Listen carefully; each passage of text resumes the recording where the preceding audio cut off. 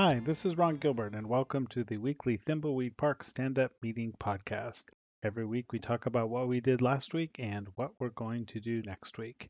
And as always, I am joined by David Fox Hey there. and Gary Winnick. Hello. Hey, Ron, is the computer now you're running on all cylinders? You all restored and everything?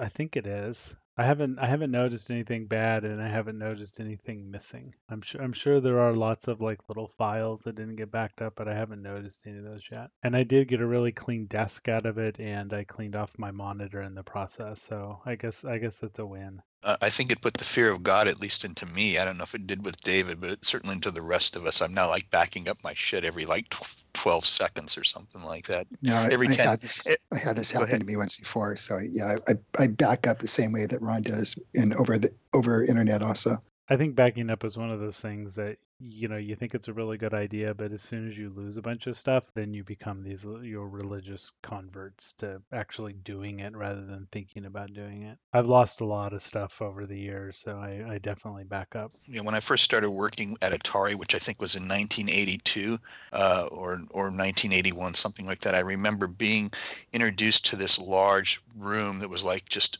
a warehouse full of cubicles. They still had those in those days, and I would sit at my desk, and the power would go off every once in a while. When the power would go off, everybody in the entire place would curse. There'd be this storm of cursing that went up and down the halls. So I guess they didn't really know how to back stuff up then. You just had to save your crap or something. Well, my left hand has this twitch, which is kind of corresponds to hitting Command S all the time.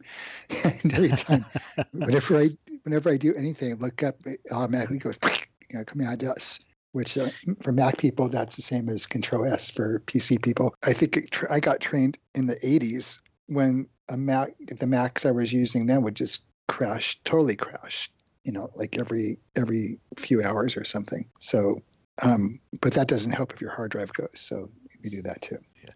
Ron just had me order from Amazon. I just got in the mail. It just came a 2 terabyte drive. It's the size of a deck of cards or something like that. I'm just looking at this thing going, my God, this is crazy. These things just keep getting bigger and smaller and faster. What's the deal? Yeah, it's like a 2 terabyte drive, and what did it cost? Like $68, I think. $70. $70. $72. Yeah, it's crazy. Absolutely crazy. I remember, when I got a 20 megabyte hard drive. This was right before I started working on Monkey Island. I got a 20 megabyte hard drive, and I just thought, wow, this is more space than I would ever know what to do with. Yeah, I remember going to my first 20 meg. I went to I guess it's the West Coast Computer Fair or something in maybe 1986. The guy there was some guy, I was trying to debate between a 20 and a 40, and the 40 was $800, and the 20 was about $600. And figured, the guy there said, you're going to fill it up, whatever you get, you'll fill it up. And I said, no way. So I got the 20. But that was when, Well, all we had were text files. Yeah, just Word docs and stuff. Yeah. So. All right. So, David, what did you do last week? Last week, I was at the Rube Goldberg machine contest for the college students. Did you win? And I was a judge, so I definitely won. Yeah. And then we went off for Annie's birthday to Lake Tahoe. So I didn't get a whole lot of work done. And now I'm jumping back in yesterday, and I did finish lighting the circus since the last time I was on a podcast. So next time we show images of the flashback version of the circus, you'll see it all lit up, lighting and flashing lights. I think I counted lights in one room. It was about 200 light bulbs. Each one's individually animated, and that's probably the worst case or the best case, whatever. And now I'm working on the audience. Gary's been drawing up animations for the audience for Ransom's stand-up act, and I got the left side of I guess I get the side-facing people in. So each one has several frames of animation that I have to wire in. Yeah, I saw that last night. It's pretty neat. Yeah. So Gary will, I guess, continue working on that. I'll wire it up. Yeah, it's the most fun I've had in a long time. It's just animating these 50. I didn't say anything. Go ahead. Also, just bug fixes. I'm not going to PAX, so when you guys are off, I'll be continuing just going on to the next chunk. I guess working with Octavia and Mark, because they should be continuing to do stuff. So continue wire there's in, and I have a backlist of bugs that I pushed off because they weren't PAX related. All right, Gary? Yeah, so as David said, I've been working on animating the characters for the audience. I think I've said it for the last 2 podcasts you haven't actually put up yet. So when this comes up, then it'll be 3 podcasts in a row that I've been working on the character animation for Ransom Circus Flashback. But I expect to have that done this weekend finally. It's just been kind of a long time consuming process because there's so many different characters in the audience. And everybody will have to look in the final game and see. It's like one of those Mad Magazine things where you have to identify all the characters, if you know what I mean. Yeah, there's some fun cameos in there. So working on that, but expect to be wrapping that up fairly soon. It's just been time consuming because there's around, I'm going to say 50 plus characters, and each one of them has, although not that much animation, when you add up 50 characters and all of them have to clap and all of them have to laugh, it just, it's just time consuming. It's that thing Ron says before where I basically say, Ron says to me, so how long will it take you to do this or that? And I'm going, not long, not long. And he goes, well, you realize you have like 500 of these things to do. And that sort of then becomes a little bit more daunting. But this, at least particular task, is sort of moving towards its finish, and we're going to have that in by PAX. So I think it's looking pretty good, and I'm happy with it. I just want to, get through it and move on to something else. And then next week you're going to be at PAX. Yeah, I will. That should be fun. So people should, come and play the game. Perry, you haven't seen what it looks like yet, right? When they're all animated? Individually, I've seen them, not all together, but I'll take a look at it. I assume is it in today's build, Ron? I think it is. I'm pretty sure I did a build after David checked that stuff in last night, so it's probably in today's build. Yes, I'll take a look at it. All right. Well, let's see. Last week, mostly a lot of PAX stuff, bug fixes.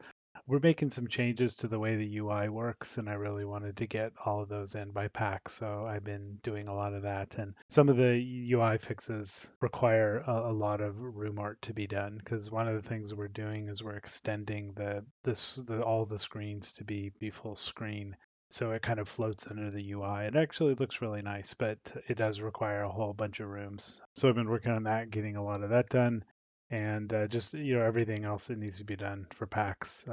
Jen's been working on getting a lot of merchandise stuff, like the T-shirts and everything done, and so I've been helping out with that, getting all that stuff prepared for PAX. These shows, they're a lot of fun, but they're a lot of work. It's not just the 2 or 3 days that you spend at the show doing stuff. It's in this case, it's literally 2 weeks before the show getting everything ready to show. So they're actually very time-consuming things to do. Do you feel, in general, are you happy with our progress overall? Putting that aside. Yeah, I think it's good. I don't think any of it's wasted work, right? It's all stuff that we would need to do for the finished game anyway. So it's stuff that's just coming a little bit out of order, has kind of caused, the progress of the core game to stall a little bit while we get this other stuff done. But, it's stuff that would have had to been done anyway. So it's ultimately, you're not losing time on it. But it is nice to see the game, or a small section of the game, in a much more polished state. So I think it gives you interesting ideas for, how the whole thing is going to look when you see these little areas. Everything animated, and David mentioned like the lights in the circus. I think that was one of the things that when we did the press demos at GDC, we just kind of realized how dead these rooms were, because they didn't have any of the ambient animations. The flags didn't animate, the lights didn't blink and all that. So it was just one of those things we had to go do. But it's nice to see that stuff. Yeah, I'm also going to say that a lot of the decisions you've made recently, like the new beginning and how to, modify the interface, all of those things have been substantially improving the way this looks. And it's kind of funny how, you're sort of just coming up with these things. It feels like almost on the fly, but they're really making a dramatic difference. I think there's a certain amount of pressure, and it's why in some ways I enjoy the end of a game, because you have this deadline that's looming, and you do have to make really quick decisions about things. And I found sometimes some of the most interesting and innovative decisions are made because, of time pressure. It's this last minute thing, you need to do something. And I do find that doing these show demos, even back, at Lucasfilm, we were doing, the CES shows. It's like a lot of interesting things go in right before, because you look at things and you go, wow, we need to make this look really neat, and you come up with interesting ideas to do that. Do you feel like you're any surprises here in terms of how much work you think we'll have to do now that you see what the level of polish is that we're going for? Or is this pretty much expected? Yeah, I think it's pretty much expected.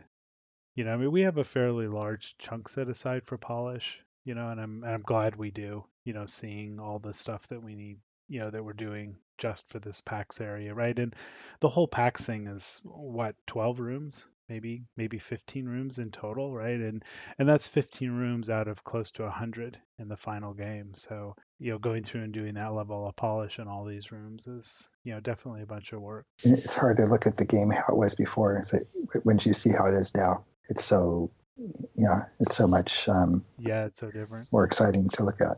Yeah. It's dramatically different, as they say in the trade. This is stuff that head and shoulders above, floats to the top of the software cesspool. Scumware. I know when we were doing Maniac Mansion, Zach, I think having background animation, a scene might have been like, the tail of the clock, the clock ticking, and that was about it. Maybe someone moving around. So having several hundred objects that are animating, really makes a huge difference. I'm hoping that we're not like, George Lucas and adding a whole bunch of TIE fighters now because you can. I think there's some things that are really nice, like in the bridge opening, all the grass, kind of waves in the wind and things like that. Maybe people don't notice that consciously, but I think subconsciously you do. I think it gives you a certain kind of feel to the world when all that stuff is animating. Is that being done with shaders, or did Octavia do that, or how did that end up happening? Because I just heard originally Malcolm was going to do it with shaders. Did that happen, or is it a different process? Yeah, it's all done with shaders. All the grass waving is done with shaders, yeah. Pretty impressive, actually, then. All right, is that it? Yes, so. Yeah, I think so. Good luck in PAX. I guess we aren't going to be doing a podcast next week. Yeah, we'll probably skip the one next week. Maybe what I'll do is I'll get that podcast that Gary and I did while you were gone, get that edited so that can actually go up next week when we're gone. Isn't there another one before that we didn't put up yet, or am I just? Yeah, there is another one. There's all these podcasts. Bonus. It's your Christmas present. Actually, just have the guy in Italy do them all from now on. It would save us a lot of time if he would just do them. We are coming up to the 1-year anniversary of the podcast too. I need to go look up the actual date that we started the podcast, but I think it was in April, wasn't it? It's like late April. Maybe. So would you do like a happy birthday podcast? Yeah, we can all sing happy birthday on the podcast. Oh, I don't know. I heard David sing like last time, and that was enough for me. All right. I will talk to you guys later. Okay, bye. Bye.